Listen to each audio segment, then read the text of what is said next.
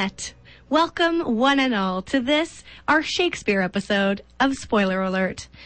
If you'll all indulge me, I've prepared a prologue. Uh-oh, okay. 3 co-hosts, all alike in dignity, in fair Regina where we lay our scene.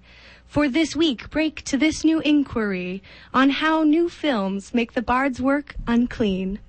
From forth the fatal pens of Boz and Co., a lot of varied films hath taken shape, to which all kinds of folks do sometimes go. Some, indeed, your grandma owns on tape. The fabled passage of his works to reel, that dude who wrote the plays that are our faves, which, but for Brana, no one could reveal, is now the 1 hour's traffic of these waves. The which, if you with patient ears attend, what here shall miss, our goofs shall strive to mend. Sonia, when you said you were going to prepare something, I did not know. That was beautiful. This was listed as secret prologue to be revealed on air. And revealed it was. 'Twas indeed. That was a big reveal. That was beautiful. Thank you so much. Just to be clear, I did just take the prologue to Romeo and Juliet and change some words. It's the best prologue. So it wasn't that special or impressive. It was beautiful. You shouldn't have said anything. You should have just said, yeah, I wrote it. Well, I mean, I think our Shakespeare heads out there would have noticed some of the similarities. Oh, those bard heads? The bard heads. The bardos. Listen, I'm not going to keep up the old timey speak all night, but it's I wanted to get a little iambic in there. So spoiler alert, as happens every week on this here movie talk show for radio lovers. Mm-hmm. Nope. Radio talk show. You guys have to forgive us. It is 1,000,000 degrees in the studio. It is plus 35 in the 5 studio minutes right in. now. We're 5 minutes in and we've all got delusions. Okay, spoiler alert. As always happens on this talk radio show for movie lovers, everybody dies or everybody gets married. It depends whether it's a comedy or a tragedy. Mm-hmm. Ba-dum-tsh. That's life. Okay, boys, let's get theatrical. What is your favorite movie? Oh, also, I'm here with my co-host. I did not. I got so excited about I was okay to just my roll rhyming with it, couplet. you know. Everyone knows us. I'm your lady host, Sonia Stanger, and I'm here with the lovely Jeremy Legui and Hi. Sean Dunham. Hi. Hi. What's your favorite movie based on a Shakespeare play? Do you have one? I think it's Hamlet, which is super unoriginal, but it's a 4-hour Kenneth Branagh I've never epic heard that of we will it. talk about. Oh, I'll send you some notes. Okay. Spoiler alert, Sean. Everybody dies. But in a super I awesome think that way. have we all watched a different Hamlet in relation to this episode? Because we might have. I mean, it is so good. It is truly so good. I think it's just so pure. Mm-hmm. You know, it's unfiltered Shakespeare Unadulterated. through the hands of a man who was put on this earth to only do Shakespeare. Yeah, and to love it. Yeah, and Murder in the Orient Express. and Thor. So And Kate Winslet is truly amazing as Ophelia. Oh yeah, no, there's performances left, right, and center in there. Mm-hmm. Billy Crystal's in there. wow. forgot that. There's a thing with a Kenneth Branagh movie where if there's a bit part, he can find the most famous favor to call in to get that person to come and do that job. I love it. I love It's- that so much. I don't know what he did in the past to get all these favors, but it probably involved It's murder. despicable. I think he's just such a respected thespian. Maybe, I don't know. Again, Thor. What is he in Thor? He's the director of Thor. I'm Yeah. shocked. Right? Yeah. How do you... I don't even know. He's like the bard himself. He's got a wide range. A very wide range. He can do historical and Does he have a relationship with Anne Hathaway as well? yeah, probably. Okay. He bequeathed her his second best bed. That's a deep cut for all you nerds out there. Yeah, that version is very good. This isn't really a film adaptation as such, but I did see the Benedict Cumberbatch version of Hamlet that was filmed at the Royal, I think it's called the British National Theatre, maybe.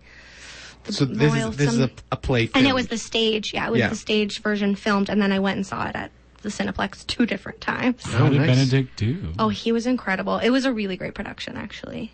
But yeah, the Kenneth Branagh version is great. That sounds amazing. I should have watched that one, but I was like, should I do Mel Gibson? Should I do Kenneth Branagh? But Mel Gibson and Glenn Close. Yes, It's I know. It's still first. Okay, did you watch the Mel Gibson one? No. Okay. I didn't. Oh, that's I chose the more widely renowned one, the Ethan Hawke's Hamlet. Oh, I really like that one. I haven't seen it. Oh, it's good. It's a little crazy though. I did not love it. It was like riding too high on being 90s. It was so You know what I mean? 90s. At one point, isn't there like a scene where somebody's filming somebody on video and then watching it on multiple screens of video? A play within a play within a Oh my video. god. It's so 90s. Yeah, he like, instead of being a playwright, he is a filmmaker. And so when he shows The Mousetrap, it's a short film that he made that is so terrible. It's just like an animated like flower wilting, and he's just like looking back at oh my god, who played his dad? Kyle MacLachlan. No, that was his uncle. Right. His Yeah, uncle, his sorry. uncle. Okay. Kyle MacLachlan. His dad's dead. His dad is dead. Spoiler alert. Old Hamlet. Also, I forgot that he's dead by getting poison poured in his, In his ear. That's a very popular way to kill people. Yeah. It is a really And also undignified real way to metaphorical. go. I think I got poison poured in my ear while watching this Yeah. because it was not great. By the reviews. Julia Stiles was very forgettable as Ophelia. I She kind of has forgot been that's what she was. In so many Shakespeare adaptations. And now that we don't do them, she doesn't act Yeah. anymore. I know. Just that one season of Dexter that was a Shakespeare adaptation. Oh, she was good Was in she? that, actually. That's where I stopped watching the show. She was, spoiler alert, a lady serial killer. Complicated reasons. Lady Macbeth. Yeah, maybe it was a Macbeth reference. We'll never know. She, instead can of we know? during her mad scene when she's like picking the flowers, Yeah. it's Polaroids of flowers. She's like throwing these flowers away. They're like trying to do some complicated rhetoric about semiotics, but it's just dumb. It was tough. She like dives off of an art gallery Yeah. into a fountain. It was a lot. that was 2000, right? It was, yes, Yeah, 2000. that was the most 90s year. It all sort of culminated. yeah. Everyone was so worried about Y2K they didn't realize the 90s was creeping up on the year 2000. Yeah, it was 4 years after Romeo and Juliet, which, and they just did it worse. You know, Or like do you mean Romeo plus Romeo Juliet? plus Juliet. I'm so sorry. It is titled Romeo and Juliet. I know. But yeah. I'm just, For distinction purposes, Yeah. we should probably call it that for the rest of Maybe. the show. But there's a lot of things that they do the same, like the sword is a gun, or like Yeah. the newscaster is like the narrator. yeah, But they just do it so much worse. that's fun. Well, what are my notes on here?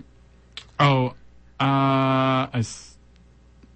let me, sorry. Should we come back to Oh, it? okay. No, I did want to mention that Steve Zahn and some other guy are Rosencrantz and Guildenstern. Excellent. And they're like these ridiculously like SoCal dudes.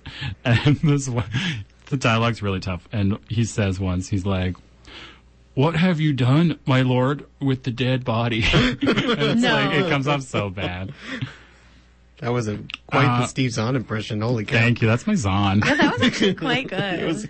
I really saw him. And then like at the end, poor Horatio is left with a rooftop of like 7 dead people and just a lawsuit. You know, he's in trouble. It's the Yeah. Denmark company, isn't it? Oh yeah, Oh, Yeah. that's fun. the Yeah. company is Denmark. Yeah. And he did not get control. Kyle MacLachlan did. That's a shame. It's a real shame. It's a shame to I bring honestly capitalism blacked into out it. through much of it because it was really boring. Yeah. Did it make you feel things? In the way that Hamlet is kind of supposed to? No, I felt none of it. Oh, that's bad. I watched it a long time ago, but there were parts that I really remember, like where he goes crazy and wears that little hat. He wears that hat from the beginning. Does he? From the beginning of the film, he wears this like knitted cap. Yeah, he with wears the it ear flaps. whole time with ear flaps. Oh man, that's like the thing I remember. And about also Bill Murray is Ophelia's dad. it. Yeah. Polonius. Polonius. that's his A.K. name. one of the best characters in Shakespeare. It's great. He So did a funny. really good job. Was he funny? He was funny. Yeah, Okay, good. absolutely. He's I'll Bill have to watch Murray. it. Yeah, exactly. Yeah. That's good casting. Yeah, absolutely. I realize that I asked you this question and I don't have an answer to it, which I do sometimes. You don't have a favorite? I don't know that I have a favorite. I like a lot of them. 10 Things is probably up there. You know what it is? This is not dignified. If you say You Got Mail, I am leaving this room. What is that, a Shakespeare adaptation? Oh, okay. No, it's not. But please don't take my English degree away when I say this. Oh. It might be She's the Man. Oh. Partly just because I love that movie so much. And it's Amanda Bynes at her height. I know, poor Amanda Bynes has really had a real Shakespearean to Yeah, she has. She is a Shakespeare heroine in many ways. She got on board and just never left that train.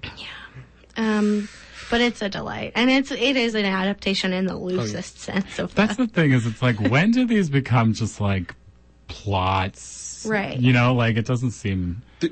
Well, that's one of the questions that I have. Oh. There is a thing about, like, Shakespeare becoming, like, a high school... Mm-hmm. I don't know. It's happened so many times. I have theories about it. Do you want me to tell you? Yeah, is it a question you have later or no? Well, no, Okay. let's go into that now, because, like, I think it's interesting, the kind of distinction between, you know, an adaptation in the truest sense, which is, you know, direct text, just a reading of that text and then sort of a replication. Anything Kenneth Branagh has done, yes. Pretty much, yeah. And then there's, you know, like taking the plot points and certain elements and, you know, at what point does it stop being a true adaptation, I think is a whole huge question. But in terms of like teen movies and why those are such a specific subset of Shakespeare adaptations, I think a lot of it has to do with, you know, this emphasis that we have about Shakespeare representing your average human being and the way that they spoke, which is only like sort of true, but it's this kind of narrative we have about Shakespeare that his whole thing was like representing your everyday and the way people actually spoke and all of that. And I think some of the themes in terms of like passion and jealousy and hierarchies and stuff like that is like easily mapped onto some of those existing narratives that we have for like teen films. Mm-hmm. I think it's a really interesting way of interpreting those stories. Yeah, totally. I think there's like a very obvious high drama line between sort of both of them. And I don't know. A lot of people thought high school was very dramatic in everything that happened, you know. And that's certainly presented in movies. Mm-hmm. So to take what's likely the most dramatic things ever written, it seems to fit pretty easily. Yeah. And I don't know. Well, it also was written for like the plebes. Right, like, exactly. That's kind of what I meant. Which, what else is teen dramas, you know, going to? No well, offense. or, exactly. Which, like, we love them. Oh, of course. I won't speak for Jeremy, but not I a think huge I'm fan. trash. I'm trash. We love trash. And, like, I think it is that thing where there are lots of things that, you know, high school students now reading Shakespeare need some, like, explaining to grasp, but the average person, the average plebe, like standing, watching Shakespeare, there are lots of things that they would have just automatically understood, and like social references and understandings of like structure. And I think in similar ways, we automatically understand certain things about like teen movies the same way. Mm-hmm. Like there are a lot of things in 10 Things I Hate About You, for example, that are just like, that aren't even like explained. We just have this whole understanding of how that world works automatically. Yeah. And I think it's kind of a similar thing with a lot of Shakespeare's work. That everyone just knows the format. Yeah. Yeah, I think that's true. Well, and we've also kind of talked about there's only so many, like there's 10 stories or whatever. Mm-hmm. There's So 10 things That you hate? about Me? Shakespeare. No. Just joking. You guys took that in a very different direction. He hates it when I leave. He hates me when... Oh, wait, I wish I could do her thing. I should look it up. I just watched it like 2 nights ago. I know. I remember being shocked, actually, as to... I thought it was really good, her poem. Yeah. And then it was like, I hate when I'm lazy. I hate when I'm crazy. I hate... Like, Yeah. it's so bad. Yeah, it's like most of all, I hate that I don't hate you, not even a little bit, not even at all. And I was also like, that yeah, part, her meter was off, her rhyming was off. oh, her meter. When it like the camera cuts away from her, and when it comes back for that last thing, her face is bright red, shocking red, and she's just quivering. Yeah, and I feel like they were like, Julia, you gotta give us something. You gotta cry. You gotta do it. And she just held her breath for a minute and then did the last line. Yeah. But that movie truly is a delight. I love it. It was a delight. From the opening, when it was all of the title sequences are like scratched like chalk. Yeah. And I was like, oh, here we go. It's very stylized. And it also, I love a high school movie that begins with a new kid and another new kid showing him around to let us know what's going on at the school as well. Yeah. Even though the kid that was showing him around was like a future MRA member. Yeah. He was like, that's Bianca. She's really hot and she lets everyone know it, but I'll never get to touch her. And she loves it.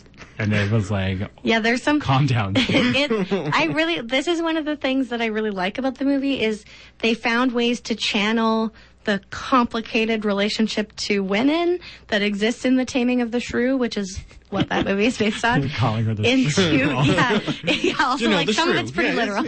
But that play is so complicated. Like, I took a whole class in my honors degree, bragging. Oh, God.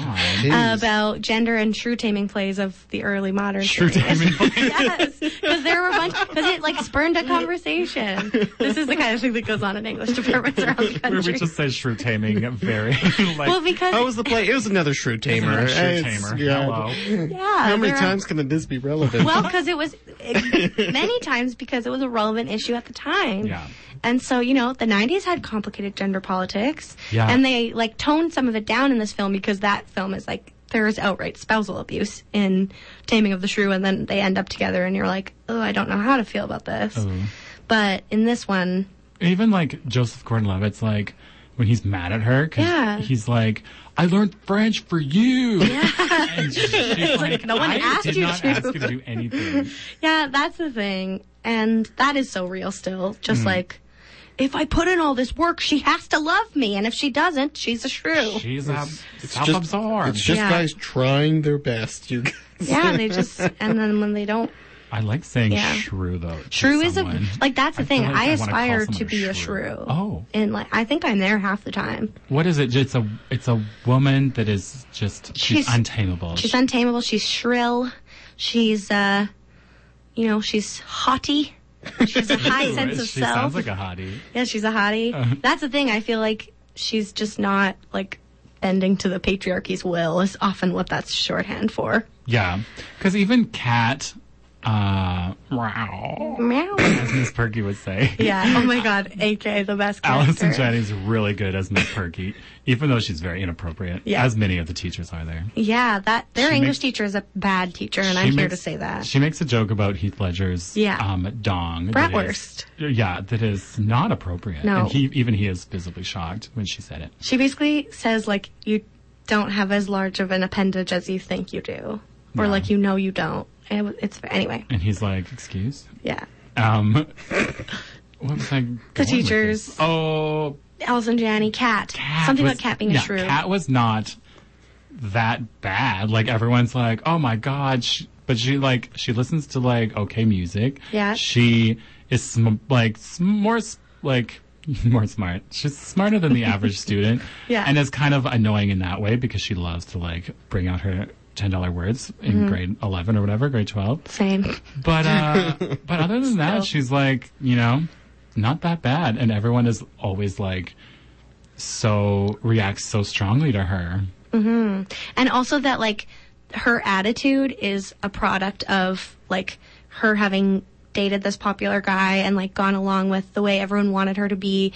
And then basically he used her for sex. And then... In grade 9. And then, in grade 9 when she was like, that's a child. Too soon. And, and then everyone's so mad that she's, like, angry about the patriarchy. There's also the movie maybe just 90s movies, but this one especially I noticed is obsessed with PMS. Yes. And makes so many jokes about like... So many. Like, my insurance doesn't cover PMS. When she runs her car into someone. Or just like everyone's always like, oh my God, PMS. Yeah. I forgot that it was like a big punchline for a while. I kind of wish I'd been a lady comic in the 90s and I could have just made jokes about like, PMS. I'm on my period. Yes. When I'm on my period, it's like this. Sean's impressions are killing it. Yeah, That's my Janine Garofalo. It's good. Thank you. Yeah, I like a good teen movie. How do you feel about Get Over It? Haven't seen it. Really? I know. You're like, you love 10 Things, but you have not seen Get Over It? Nope. Have you seen it? Is it a sure tamer? It's a sure taming play? It's a Midsummer Night's Dream. Oh. Yeah, Ben Foster, Cisco. Naturally. What is this girl's name? Kirsten Dunst. Oh, yeah. So like a poor man's Julia Stiles. How dare you? You show me what Julia Stiles is doing now, and I'll show you what Kirsten is doing now. I mostly said that to upset you. You did. It's getting That hot was under a the collar. successful troll. Yeah, it's hot in here. Our humors are all out of balance. Oh, I've got a full bile. Full bile over Yeah. there. I need you to be a little more phlegmatic in that corner. Yellow and black. I've got it all. We're going to need some leeches in the studio. Stat. None of that was right. For a detailed explanation of humoralism, see the internet. That's Humorism. Go on to your Humorism. nearest computer and type in the word interweb. yeah. I just want to say that once, I know that we went away from 10 Things, but I want to go just back for a second because Always. there's a great scene that I didn't know was iconic to me until I saw it, where Joseph Gordon-Levitt and his weird friend plot to have a party at William. Bucky Lowenstein's house. Yeah. And so then they throw flyers off the very top of the stairwell, and they float down the middle as hands just like... The camera's at the very bottom, and hands just like reach out through several floors, like grabbing flyers in slow motion. And it is so And there's awesome. a really sexy song playing that literally goes like, "Sexy boy." It's so weird. But it is iconic. It's great. And then also Bucky Lowenstein is great. When Yeah. his line, he's like, "That must be Nigel with the brie." Okay, So fine. good. Also, I love how, this is a non sequitur, but I love how high school parties are depicted in teen films. Oh yeah, it's always people descending on a house like in a full, like Yeah. all at one moment. I've been to two things that were like that, Really? and I was shocked Actually? that that's how they were. I've been to one that was like almost like that, but not even close. Did things get like, like a trashed house? Yeah, cops came to the one I was Wow. at, and we all ran away. Why did you guys? Statute of limitations. Wow. Oh, please don't listen to this. Why did you guys trash the house? I didn't trash anything. No, of course. I was just a bystander. Yeah. I was a bit of a Rosencrantz and Guildenstern situation. Careful, full Steve Zahn. Yeah. What happened? I do want to hear what about were this you- high school party. Oh no, it wasn't high school. Oh. It was in university. Well, and that's different. Is it? I don't know. It was Hello. full of people, and it was like there were couches everywhere, and the house, the gentlemen who lived in these houses, because it happened twice, they sort of party-proofed things, which was a clever move. That's smart. You know, where you throw all the dishes under the bed, Yeah. and you lock a few key doors, but then you have like something like 12 or 15 couches in your house, Oh my etc. God. Yeah. Do you know what? I just realized that I've also been to a one kind of like this. And people went full disaster and like smashed a toilet. And I feel like the owner of the house was very like a high school, like kid representation of a kid whose party was trashed, was fully running around being like, "Not that!" Not my grandfather's vase. Yeah. And people just kept, smashing the toilet or whatever. Story of Smash in my the life. I'm sorry. I'm sorry to our listeners. This is a very highbrow, lowbrow thing we're doing today. Anyway, poison in the ear. Poison in the ear. Poison in the ear. Yeah, that joke was poison in our listeners' ear. Yeah, that's. That's a metaphor, right, guys? Poison in the ear. Yeah. Shakespeare loves just a do-all poison. Yeah. Just like, this one will make you look like you're dead, but then you wake up and you're not. Yes. Oh, yeah. There's so many kinds of poison. Not to mention the fact that in the ear is not the best method. Like, of the circulatory system, that's not... Sometimes it can go in one ear and out the other. As lies should. This kid is on fire today. I know. He's bringing it. All I had was a stupid sonnet. That you ripped off. It wasn't even a full one. I would like if you recited like 20 minutes of just of a full Pomi robe. And just hold everyone hostage. Okay, well, I want to ask another question, but we're like 1.5 minutes away from break. So I'm going to make an executive decision that we'll launch into break. We're launching. In a minute and a half early. Okay, let's launch. We're launching. Hey, Nani Nani, we shall return. None of the boys know what that means, but it's fun. We barely know what that means. Avast anon, returneth we shall. Welcome back, hey, gents and ladies. Hi. To this, your Shakespeare episode of, I don't know why I said Shakespeare. Your Shakespeare episode of Spoiler Alert on 91.3 FM, Regina Community Radio. Now, I believe some fairies may have been tampering with our computer system, which is why you have How dare you? Oh my God, couple... that's homophobic. You can't be homophobic if you are queer, Sean. Just kidding, you can. You can. I was trying to do a Midsummer Night's Dream reference, but Sean's hot over there. Hot under the collar. I was going to say hot to trot. Anyway, I hope you enjoyed that 1 minute of a song that we played for you. Now, it's a dynamic show. There's lots going on. It's fluid. You know what? In the early modern period, they were very into things, like gender being quite fluid. Oh, a man will play a woman. Yeah, exactly. How about that? Radio shows or songs on talk shows. It's all this. I read a thing once about. I think we have to add that song to our log. Yeah, I think we have to add that to the log. I read an article once about a reported case of a man jumping over a stream and turning into a woman. We talked about this in my gender and true-shaming place. Okay, all right. Anyway, we have an important segment to get to here. My lord? Ladies and gentlemen, it's game time. For those who are not aware, once a week we play this pretty stupid game that we thought up once and just really liked, so we kept doing, where I spend literally all week finding a movie title that these guys have not seen. And we appreciate the work. Yeah, and the Shakespeare one was really a mountain to climb.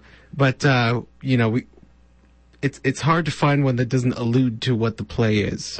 So, but I think I did it. Okay. And I'm gonna ask you guys what you think that this movie is. They're gonna describe a brief synopsis of what it's about. Then I'm gonna tell them what it's really about, and then we all win. Are you guys ready to play? Yes. All right, it's game time. This week's title is called The Bad Sleep Well. The Bad Sleep Well. The Bad Sleep Well. Okay. I'm going to go ahead if you would like a minute, Sean. I believe that this is an adaptation of Othello, but from Iago's point of view. And it's all about how he can't have a good sleep until the day that Othello murders his wife. And then when his evil plan has come to fruition, he has the best sleep of his life. Wow. That was dark.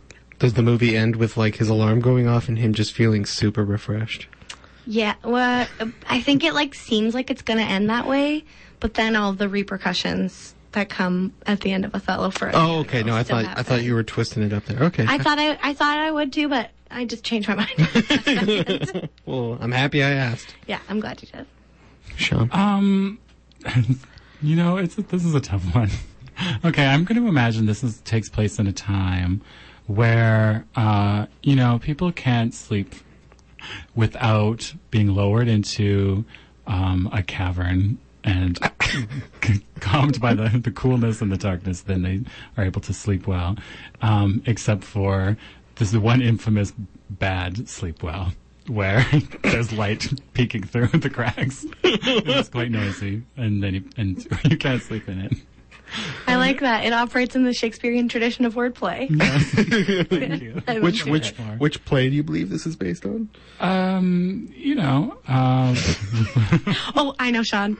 What is it? All's well that ends well. All's well that ends well. Well. That's what it is. Thank you, everyone. Right. You guys were a bit off. Were we? Yeah, a little bit. I find that hard to believe. I'm shocked. The Bad Sleep Well, 1960 film, directed by Akira Kurosawa. Based on Hamlet. Oh, is it about the poison in the ear? No. Your ear's called a sleep well.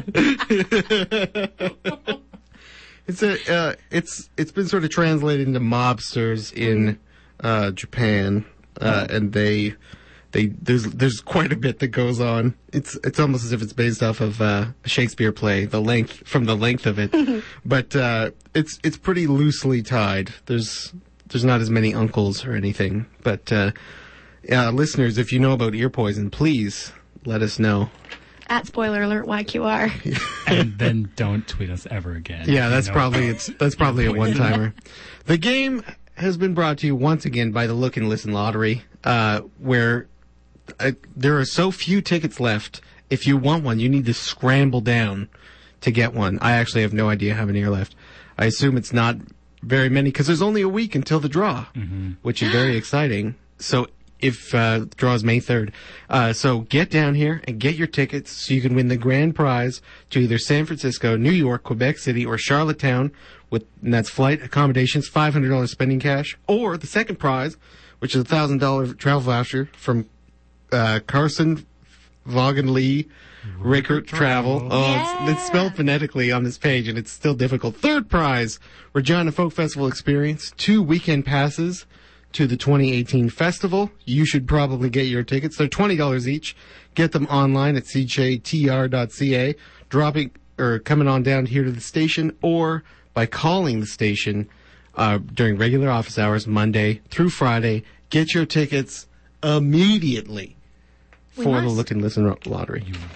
You must. Great job, Jer. Thank you. Thank you for that. It was pretty hard, you guys. Thank you. Well, you did well, especially with all those fairies trying to mess us up. Displeased. I wish we had a sound effect of my feet, like boop, boop, boop, boop, boop, boop, boop, slam. Door slam. Foley work. We're going to try and get into that someday.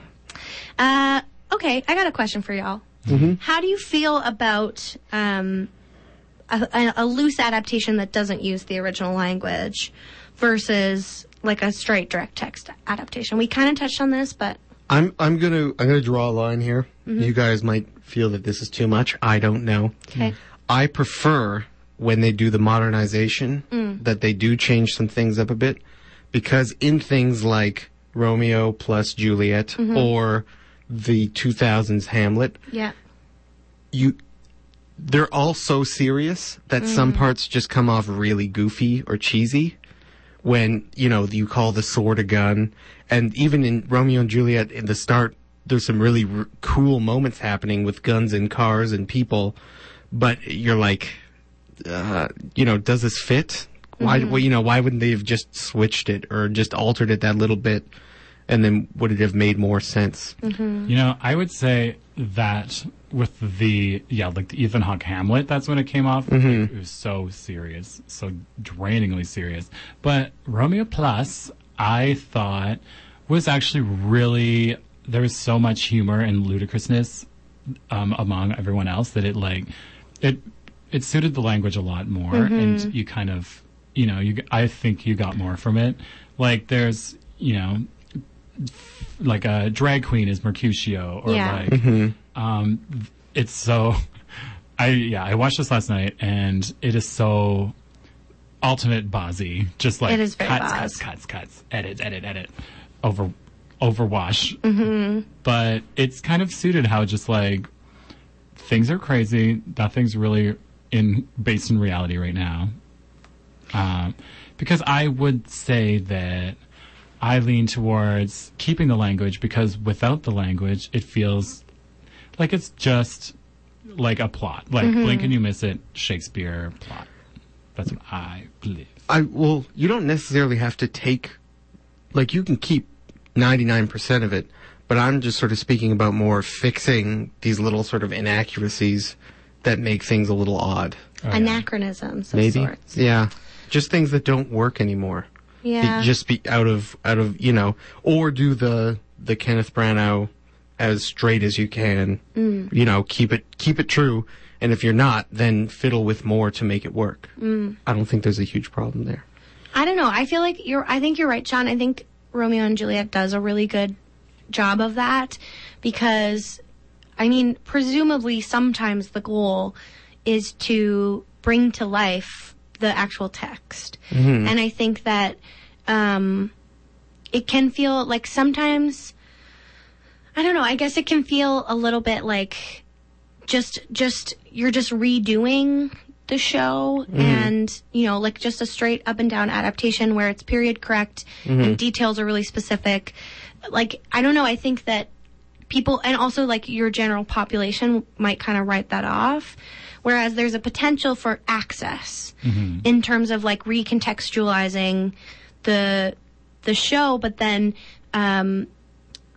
keeping the text. And I think there are a lot of people who have this sense that like Shakespeare is completely out of their depth and or like it they're out of their depth when they read Shakespeare and that they can't understand. And I think one of the things that I always say to friends who have those feelings is like you have to see it, like you really have to see it. And so if you're somewhere where you don't necessarily have an opportunity to see live theater, seeing something like Romeo and Juliet where you do have those access points, however silly some of it may be, and it's also outdated in its way. And I think that's also part of what we're talking about is like, also that's kind of the 90s, I think, that makes it kind of cheesy.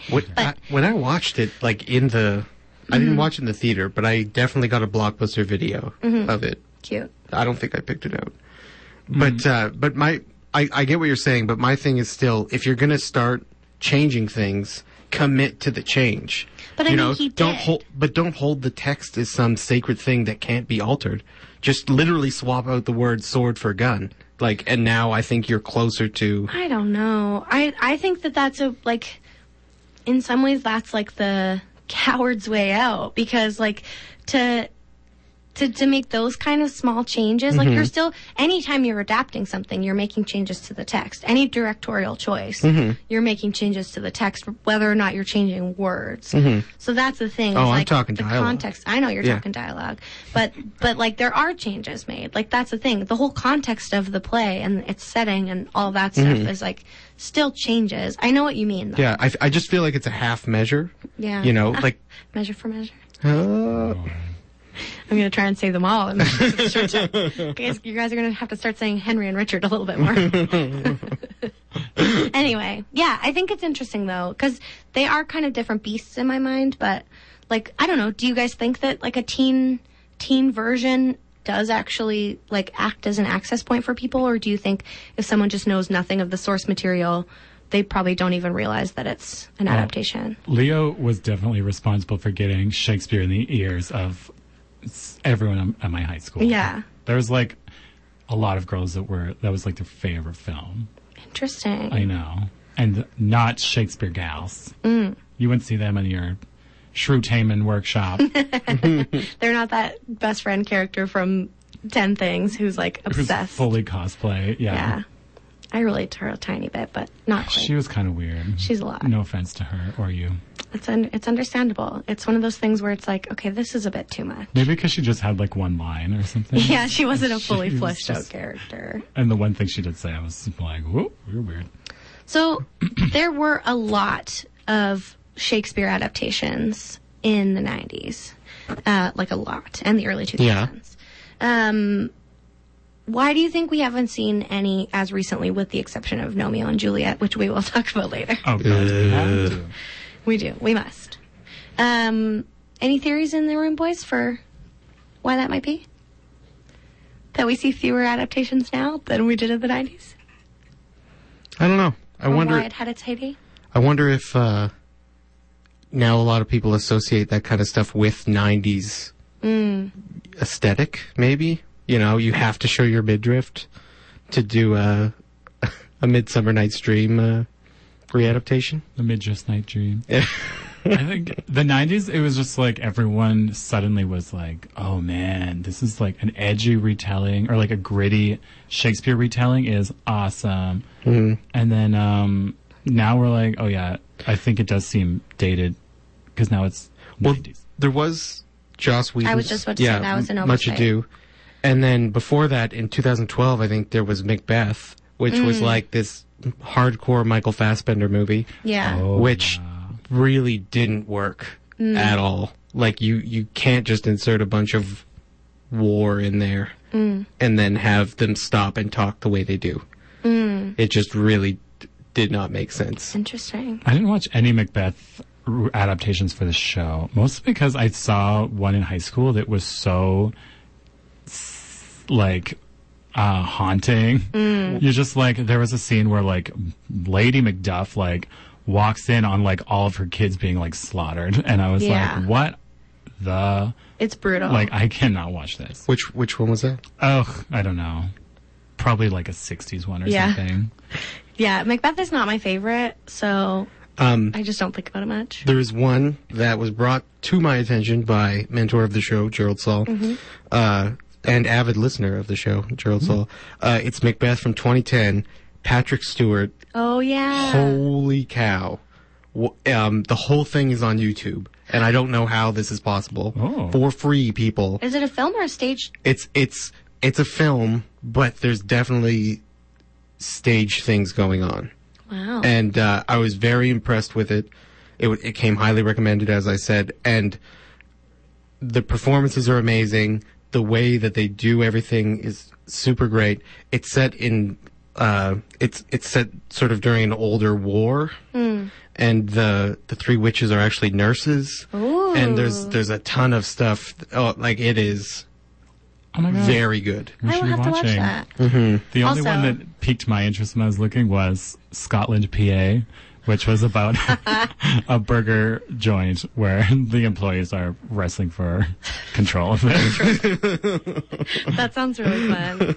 Also, just to be clear, Patrick Stewart is also in Romeo and Juliet, so you basically have to take it seriously. He's like the Julia Stiles. Jeremy's making a sad face. It is a star-studded cast. Yes, he is. Are you sure it's not Michael Caine? Michael Caine is also in it, as is Ozzy Osbourne, as is Emily See, Blunt, now as it's is too James many. McAvoy. Now it's too many. Do all these people need to pay the rent? Why did they do this? Honestly, you guys, it's not that bad. I really enjoyed it. Do they die in the end? No. Well, then it's pretty bad. I know. But it's a children's adaptation. Completely ditch our source material. They think they died. They think they both think that they died? No, that everyone else thinks that they died. Oh. Anyway, we don't have to go there because I just want to know who the two families are. Are one gnomes and some humans? No, they're both gnomes. It's next door neighbors who hate each other, like two humans. Oh. Miss Blue and Mr. Red. The Reds are the Capulets, the Blues are the Montagues, and then their respective garden gnomes are also involved. It's all very color coded. Yeah. Yeah. Isn't there a purple wedding at the end? A purple wedding. Yeah, it's really cute. That's very sweet. And like James McAvoy is Nomeo, and his best friend is a little garden decoration mushroom called Shroomy. Oh my god. Anyway, have you guys seen the Joss Whedon Much Ado? No, not yet. It's very good. It looks really cool. It's really interesting because, there are a lot of diehard Shakespeare fans who really hate it, actually. I think because there is no, production element, and you might not like it, Jared, because it is they just filmed it in Joss Whedon's house with all of his friends who've been in all of his projects. And they spent $1,000 or something, and it's the same text, but it's set in a modern context, and it's never explained. I think Much Ado, there's a lot less to worry about. There is some war stuff and some fighting, but I think you can get around. So yeah, but I mean the language is still there's Much Ado. I mean the title Much Ado About Nothing, nothing being slang for female anatomy. The whole play is basically a pun. The whole play is wordplay. So there is a lot, it is very dense with complex Shakespearean language that your average human being who doesn't have an English degree hasn't necessarily analyzed. So I'd be really interested to see how you feel about that one. But again, it's good. I don't have a problem with the complexity or anything. Just when they use words that don't match what they're referring to. But there's lots of that. I know. Well, there's bound to be. Yeah. Well, there's like the night watch, the little like anyway. There's no sense to talk about this because you guys don't know what I'm talking about. I don't. I'm still wrapping my head around genitalia, referred to as nothing. Yeah, nothing is a Shakespearean slang for a vajayjay. Wow. I don't know if we're allowed to say that on the radio, but I just did. The line has been crossed here on Spoiler Alert. Normally we would go to what you're watching right now. I just want to say a quick thing, which is to talk about the movie O, which was originally made in 1999, but actually was held off for 2 years because everyone pretty much gets shot at the end, and it was supposed to come out like 2 months before Columbine happened. Oh. Or, sorry, like 2 months after Columbine happened. And so they held it off for 2 years because they were like, nobody's going to want to see this movie. Which I think is very interesting given the current volume of school shootings. Yeah, now they're like... Not like things have really slowed down. Nope. But I think that's a really interesting example of like an updated, of a way to like update a conversation about like the race politics in that play. Because Othello, the main character, is a Moor, so he's brown or black, probably black. And there's a lot of references to it in the text, and there's a lot of turmoil around those like social organizations. And I think the way they do it, you've seen it, right, Jeremy? Oh, yeah. I think the way they do it is really fascinating. So basically it's like a basketball high school. And he's the star player. Very serious His name is film. Odin. Yeah. It's very serious, but like, yeah, modern text, like modern speech, and it's like an updated context, but there is a lot of talk about race in a way that I think is a really interesting, like, parallel and contrast with the original play. So yeah, I think that'd be an interesting one. One that I think it's really interesting that there haven't been almost any adaptations of is The Merchant of Venice, which is basically, are there a lot of those? Like a film of the same words, or they're absolutely. It's terrible. No, of the original text. Oh, it's awful. No, of the original text, but like there's no like modern adaptation. Oh, I understand. Yeah, that's hard to put in a high school. Right. Drug dealer? Drug dealer who's a Jew. Like, that's the thing. The whole thing is like this complicated relationship to his Jewishness. So I don't know, it's interesting the things we're like, yep, we can tackle these gender politics, we can tackle these race politics, but no one's tried for the Semitic politics in this case. Yeah. It's interesting. I don't know. I know that the actual Merchant of Venice film did not do well. No. And it was also not good. Yeah. So maybe that may have had something to do with it. It's interesting. Because it's again one of those plays where people have been arguing. I mean, Shakespeare scholars argue about literally everything. There's nothing that Shakespeare scholars all agree on. But it's one of those plays where, like, you can just sift through the layers of, like, is this anti-Semitic? Oh, is this commentary? Is this, like, progressive? Is this not? So it's one of those things that I think makes adapting his plays really interesting. And I wanted to talk about this in the context of, like, female characters, but we kind of ran out of time. So I feel like we're going to have to do another Shakespeare episode. Let's do it. Huzzah! Everybody should watch. Rejoice! Watch Ran, made after King Lear by Kurosawa. I love King Lear. Okay, we'll watch Ran. We'll watch, what is it, Get Over I It? gotta watch. Oh. Yeah, I can't believe you guys have never seen this. It's interesting. I'm actually blown away. You're blown away. Blown. As though by the force of a sword. A Baz Luhrmann sword. Which is a gun. Yeah, sorry, that was a weird weird reference. Sword. Okay, let's do a quick What You Watching in 5 minutes. Do it. I don't have a ton to say, to be honest. I Which also is partly why. don't have a ton. I watched the first third of The Brothers Grimsby, and I will not be finishing that film. How movie. was it? There were a couple parts that were very funny, but there are other parts that are supposed to be very funny that didn't work, which brought the whole thing down. Why didn't they just say the Brothers Grimm? Why Grimsby? They're from Grimsby. One's a spy. The other's just kind of a local guy looking for his brother. Oh. Yeah, it's Mark Strong and Borat. Oh. Yeah, they're the brothers. Sacha Baron Cohen? Yes. Oh my God. Okay, I remember this. You think it's the wrong this movie? trailer now, yeah. Anyway, I kind of like, oh, this might be funny, and there were certainly parts that were funny. There are parts that I didn't think were so great that I can't talk about on the radio. Oh. But, yeah. Sasha's involved. Yeah. Yeah. He takes it to 10, and sometimes it pays off, sometimes it does not. Yeah. I feel like that was also true of Shakespeare. Just to bring that around. Shakespeare is the Sacha Baron Cohen of his day. Nah, that was Ben Jonson. Just kidding, everyone. Sorry. Sean, do you have anything for what you watching?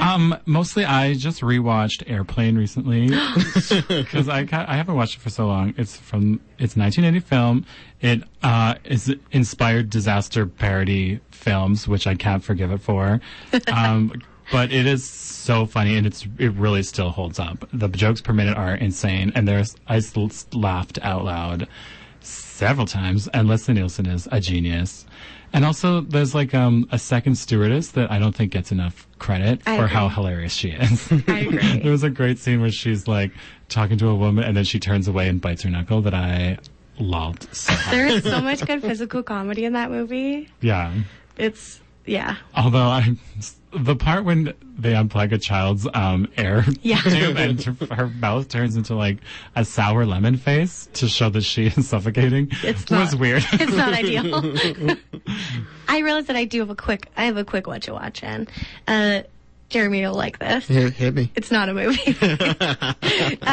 They recently added a lot of Monty Python content to Canadian Netflix. They did. Including a best of.